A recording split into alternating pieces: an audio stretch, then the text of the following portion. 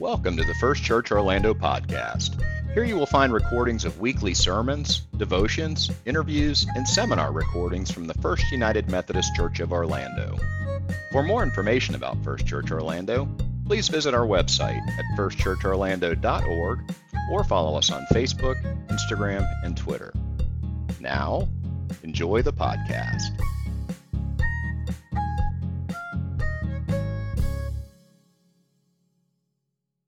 Our scripture today is from the New Testament book of 1 Thessalonians, chapter 5, verses 12 through 24. Brothers and sisters, we ask you to respect those who are working with you, leading you and instructing you. Think of them highly with love because of their work. Live in peace with each other. Brothers and sisters, we urge you to warn those who are disorderly. Comfort the discouraged. Help the weak. Be patient with everyone. Make sure no one repays a wrong with a wrong, but always pursue the good for each other and everyone else. Rejoice always. Pray continually. Give thanks in every situation because this is God's will for you in Christ Jesus. Don't suppress the Spirit. Don't brush off Spirit-inspired messages, but examine everything carefully and hang on to what is good. Avoid every kind of evil. Now, may the God of peace himself cause you to be completely dedicated to him, and may your spirit, soul, and body be kept intact and blameless at our Lord Jesus Christ's coming. The one who is calling you is faithful and will do this. This is the word of God for the people of God. Now, Lord, would you open our hearts, our minds, our souls to receive what you want to say to us today and make us grateful today, Lord. Help us to become people of thanksgiving and praise. We pray this in Jesus' name. Amen. I suspect everyone in this room remembers in elementary school at Thanksgiving time, the teachers would have us make out of construction paper those hats and all of that, right? Just like that first Thanksgiving the Pilgrims had with the Native Americans. We know now that a lot of that story is a bit myth, a bit fable. It's kind of a story that celebrates the founding of our nation in its earliest days. But we do know, regardless of the historicity of that moment, that there was a Thanksgiving celebration celebrating their first harvest after a very hard year back in 1621. And then after that, the country, there was sort of semi-annual Thanksgiving celebrations. It was finally President Lincoln in 1863 that declared a nationwide day of thanksgiving and praise to our beneficent Father who dwelleth in the heavens. That's what he declared. And then in 1870, President Ulysses S. Grant actually made it a federal holiday set all year, every year around the country on the fourth Thursday of November, as we know it now. It was a day. But Thanksgiving's evolved a little bit since then, hasn't it? It's not just a day. It's at least 4 days. For some of us, even more. Some of us treat it as a week of vacation. Good for you if you can. Now it involves travel, sometimes across the country or beyond. Now it includes the Macy's Day Parade and football and Black Friday sales and Christmas preparations. And that's what Thanksgiving is, right? It's vacation and stuffing our faces, buying lots of stuff, right? And decorating. That's what Thanksgiving is, right? Well, yeah, it is all those things, but what about the thanks? What about the thankfulness? I mean, isn't it obvious to say that it's possible to spend a tremendous amount of money, to travel to the other side of the nation, to eat until you pass out in a turkey coma, to buy every Black Friday deal you can get your hands on and still forget to say thank you, right? We can name a holiday anything we want, but that doesn't necessarily evoke genuine feelings of gratitude, right?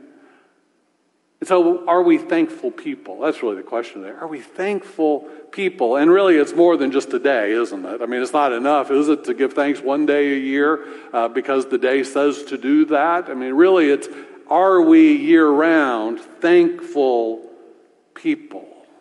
What place does gratitude have in our lives? There is modern, widespread support for the value of gratitude from religious people and psychologists and sociologists, and all kinds of sources say that gratitude is actually a good thing for us individually and as a society. It's recognized universally as a positive personal trait, as a healthy practice, as an admirable character quality. And it's just good old manners, right? Say thank you. We're taught that as children. Brené Brown defines gratitude as an emotion that reflects our deep appreciation for what we value, what brings meaning to our lives, and what makes us feel connected to ourselves and others. Brené Brown goes on to say that gratitude tends to lead to better sleep. Anybody need better sleep? Right? Better sleep, increased levels of creativity, decreased feelings of entitlement, decreased hostility toward others, better decision-making skills, and even lower blood pressure. A lot of us could use a little more gratitude, huh? Authors Wilkie and Noreen O add that gratitude helps us feel more peace. It increases all kinds of positive emotions, and it makes us more empathetic toward others. Now we know that beyond the feeling of gratitude, there are folks that practice gratitude in very intentional ways, pausing throughout the day to give thanks, often sometimes before meals, writing thank you notes, some people even keeping gratitude journals. I'll say more about that in just a few minutes. We also know that gratitude, thankfulness, is deeply spiritual, that every world religion incorporates acts and rituals and expressions of giving thanks to the deity that they worship. Diana Butler Bass says, I've learned that gratitude is a central theme in the Bible, and that it is also central to all great ethical systems and religions. Giving thanks may well be the primary practice shared by religious and non-religious people. And so we're going to talk this week and next week, the 2 Sundays before this year's Thanksgiving, we're going to talk about gratitude and thankfulness. And the title of my message today is Thankful For. Thankful for. How do you fill in that blank? What are you thankful for? And next week we're going to talk about thankful to. Who is it, if we're thankful people, who is it that we owe a debt of gratitude to? But today I just want us to talk about the things that we're thankful for and how to develop a deeper sense and practice of gratitude in our lives. So I want you to reflect for a minute. What are you thankful for? Who are you thankful for? Right in this moment, right now, right here, what are you most thankful for? Like, what's the first thing to come to mind? What are the biggest things you're thankful for? Like the big, obvious things. And maybe even more importantly, what are the tiny things, the seemingly insignificant things that we take for granted that would make our lives so much less if we didn't have them? What are you thankful for? Friends, family, this church, the beautiful music we just heard, making it through another hurricane, the upcoming holiday, your health. What are you thankful for? Thomas à Kempis wrote the very famous book, The Imitation of Christ, and in it he says, be thankful for the smallest blessing, and you will deserve to receive greater. Value the least gifts, no less than the greatest, and simple graces as special favors. If you remember the dignity of the giver, no gift will seem small, for nothing can be valueless that is given by the Most High God. So I read a moment ago from 1 Thessalonians chapter 5. That's the conclusion of the book of 1 Thessalonians. And so as you heard it, you may have noticed it's just sort of this weird list of very practical spiritual admonitions and teachings. Respect each other. Live peacefully. Comfort the discouraged. Help the weak. Be patient with people. Don't repay wrongs. Rejoice always. Pray often. Don't hinder the Spirit. Focus on the good things. Avoid evil. All that sound pretty practical, right? I mean, it'd be hard to argue with any one of those, right? But I just want to focus on one that appeared right in the middle. 1 Thessalonians 5:18. Give thanks. Read it with me. Give thanks in every situation, because this is God's will for you in Christ Jesus. Give thanks in every situation, because this is God's will for you in Christ Jesus. And I want to say, give me a break. Are you serious? Give thanks in every situation? Is that really what God's will is for me? Am I supposed to give thanks for the outcome of an election when the people I voted for didn't get into office? Am I supposed to give thanks for inflation? Am I supposed to give thanks for COVID? Am I supposed to give thanks for the recent flooding and Hurricane Ian? Am I supposed to give thanks when my team loses? Am I supposed to give thanks when I can't have everything I want when I want it? Am I supposed to really give thanks for every hardship, every difficulty, every pain, every suffering, every loss? Really give thanks in every situation? C.S. Lewis once wrote, "We ought to give thanks for all fortune, if it is good, because it is good, if bad, because it works in us patience, humility, contempt of this world, and the hope of our eternal country." I actually think that Lewis makes a strong point.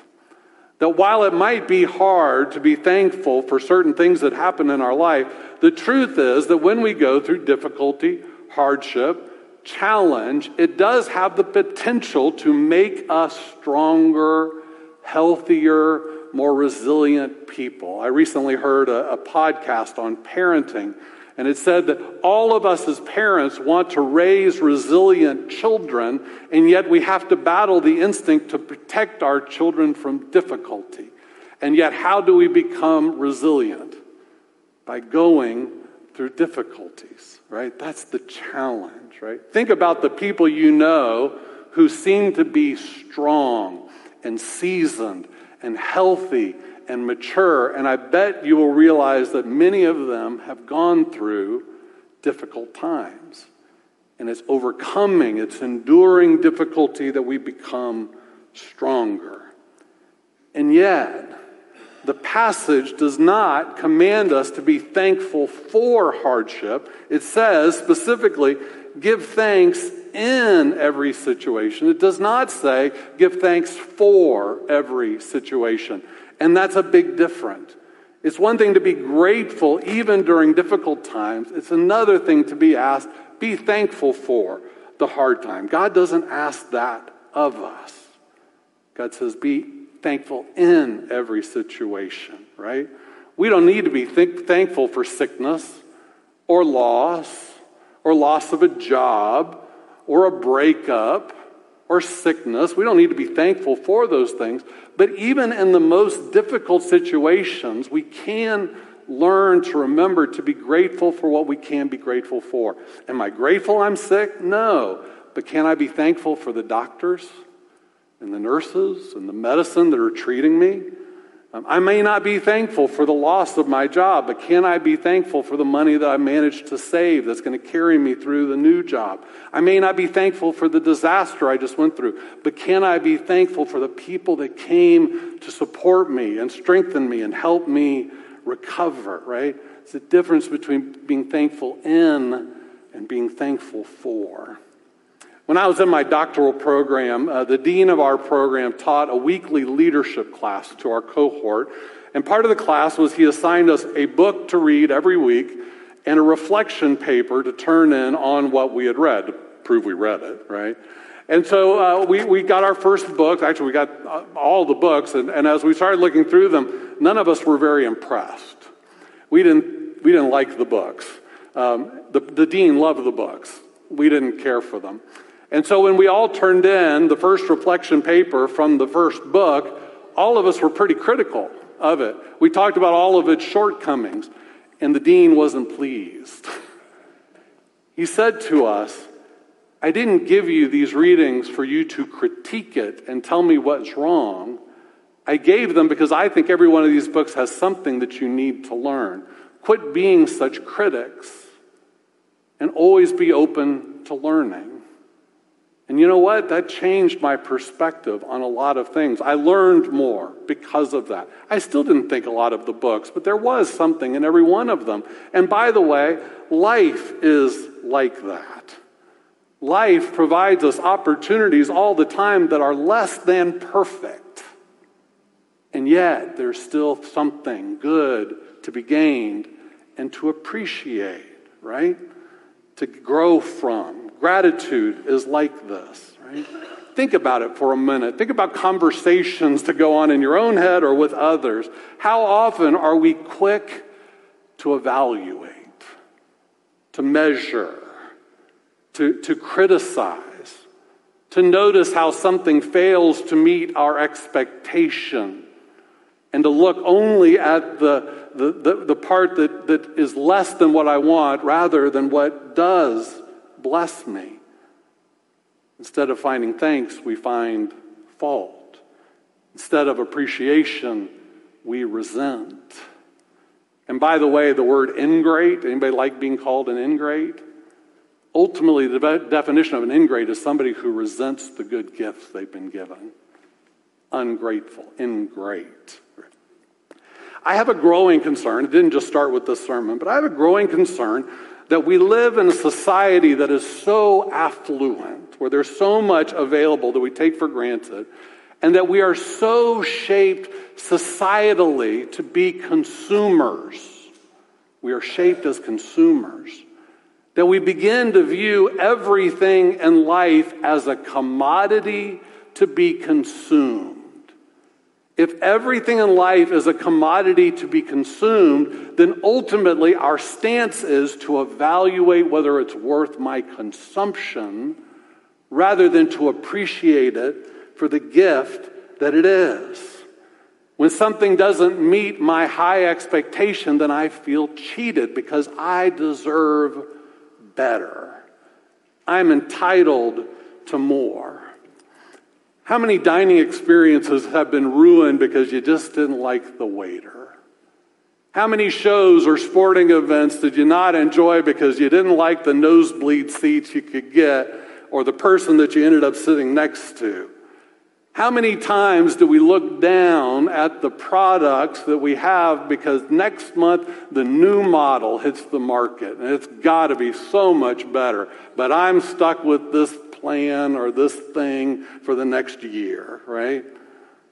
Can I only be grateful for what perfectly meets my desires? Or can I be grateful for everything?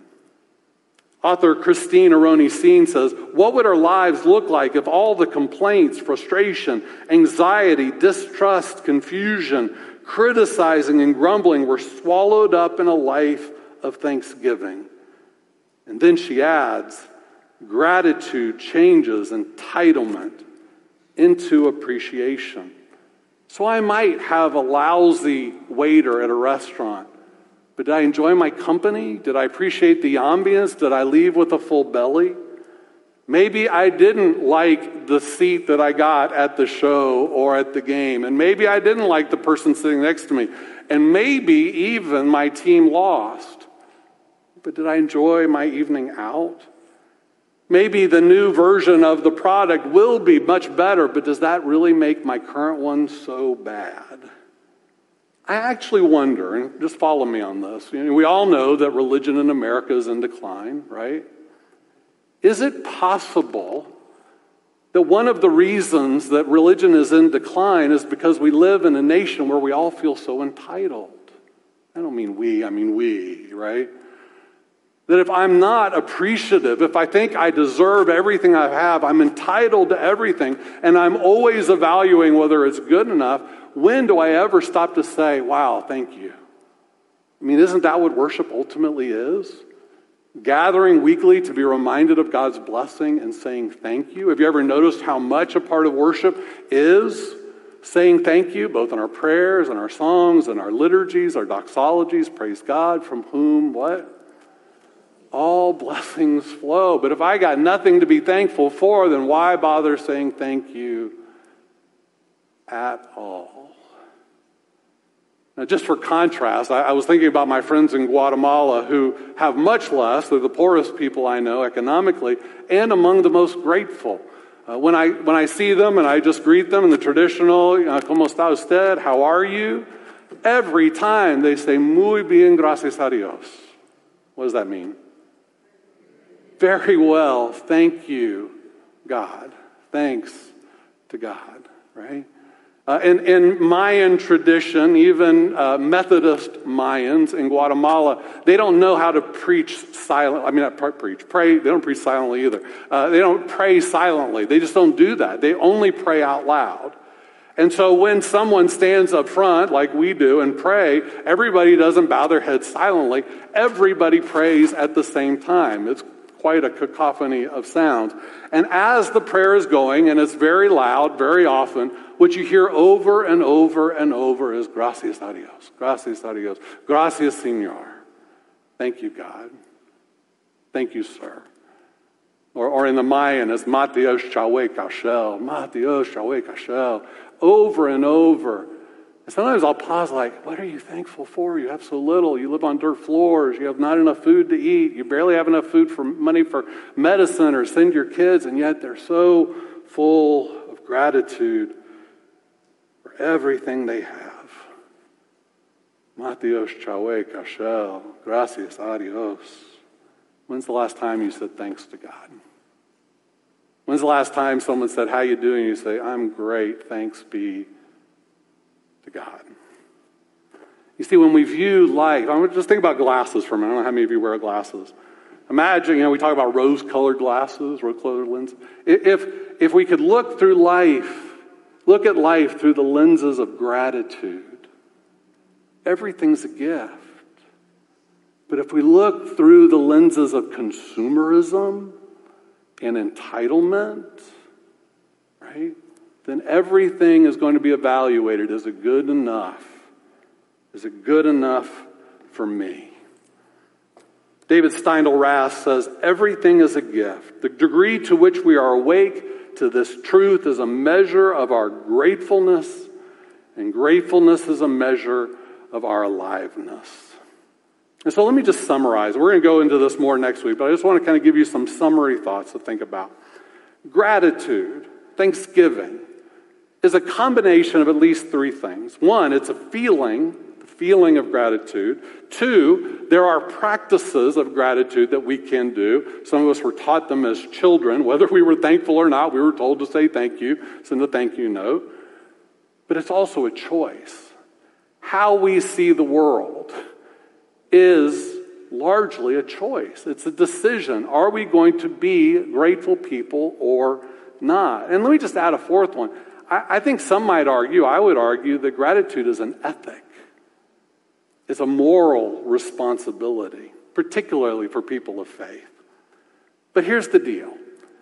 So oftentimes we are driven by feelings. Like we start there, assuming that that is the primary driver in our lives, right? And sometimes with feelings, either you get them or you don't, right? They're spontaneous. So either this thing that I got makes me grateful or it doesn't, right? There's a feeling. But follow me. If we put in place some practices of gratitude to see the world differently, and if we make the conscious decision that I want to be a grateful person, it's quite possible that the feelings will follow, right? As we act like grateful people, as we make the decision to be grateful, those feelings may just follow. Gratitude can be developed. We can become more grateful people. And so I want to share with you just 8 lessons. These are going to be very quick. 8 lessons. These come from a variety of sources.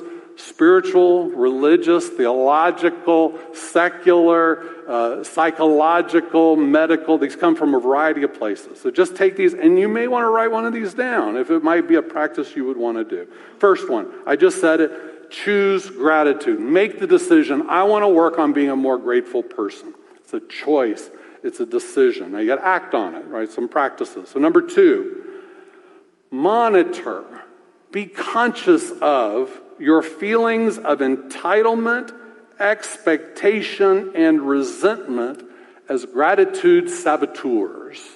When you find yourself feeling cheated, when you find yourself resenting what you have, when you find yourself being jealous or envious of what someone else has, those are good clues to say, I may not be focusing on gratitude right now. Rather than focusing on what I don't have, how can I be grateful for what I do have? Number 3, attend weekly worship. You know one of the primary purposes of worship? To remind us of who God is and what God does in our lives. We may not come in feeling grateful, but we may leave feeling grateful. We need that regular reminder. Number 4, develop daily practices of gratitude. There are folks that have practices that before they take a step out of bed, they say thanks to God for the day that's to come. Pause before meals to give thanks. At the end of the day, to review your day for things that you can be thankful for. Daily practices of gratitude. Number 5, learn to say thank you more often. If you spend much time with me, you'll discover that I am a little obsessive about opening doors for others and letting others go first. I was raised that way. I can't break the habit. If you're with me, I will open the door for you. I'll let you go through. I'm not budging until you go through. It's just how I am. I'm sorry. And you know how rarely anybody ever says thank you for it? Rarely does anyone ever say thank you for it. I don't do it to be thanked, but it strikes me like, really, that's just a common courtesy. Or when the waitress comes and refills your coffee or your water, do we say thank you, or do we just expect them to do that? Small things, small courtesies. Say thank you more often. And then a little more formally, 6, write thank you notes more often. When's the last thank you note you wrote? And how about for small things? Right? I mean, obviously we know the big gifts, the big things, but what about the small things, the small kindnesses, just the appreciations? Thank you for being you.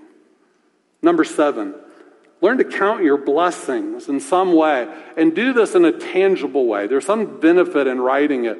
And so some people keep lists, gratitude lists that they write on, or some people keep gratitude journals. I'm doing that through the month of November. I'm trying every day to sit down and write down the things that I'm gratitude. There are things that are appearing every day, Kelly and this church and other things, but then other things surprise me. Something happens today. It just reminds me of all that I have to be grateful for. And then finally, 8, practice generosity.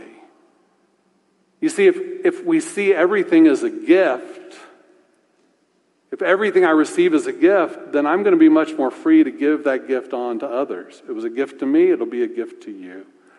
But if all I ever see is what I lack, if I have a scarcity mentality, then I'm going to grab it and keep it for fear of losing it. Thankful for. What are you thankful for? What are you thankful for? What else are you thankful for? I do that with my gratitude list. What else? What else? What else? And who are you thankful to? That's next week. Come back next week. Thankful to. Let's pray.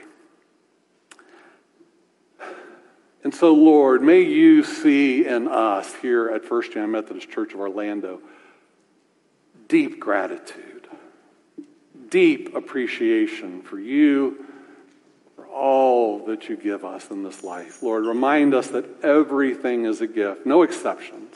And yes, we will love some gifts more than others. We'll appreciate some gifts more than others. We'll be blessed by some gifts more than others. Help us to be grateful in all circumstances. Help us to be grateful people. In Jesus' name we pray. Amen.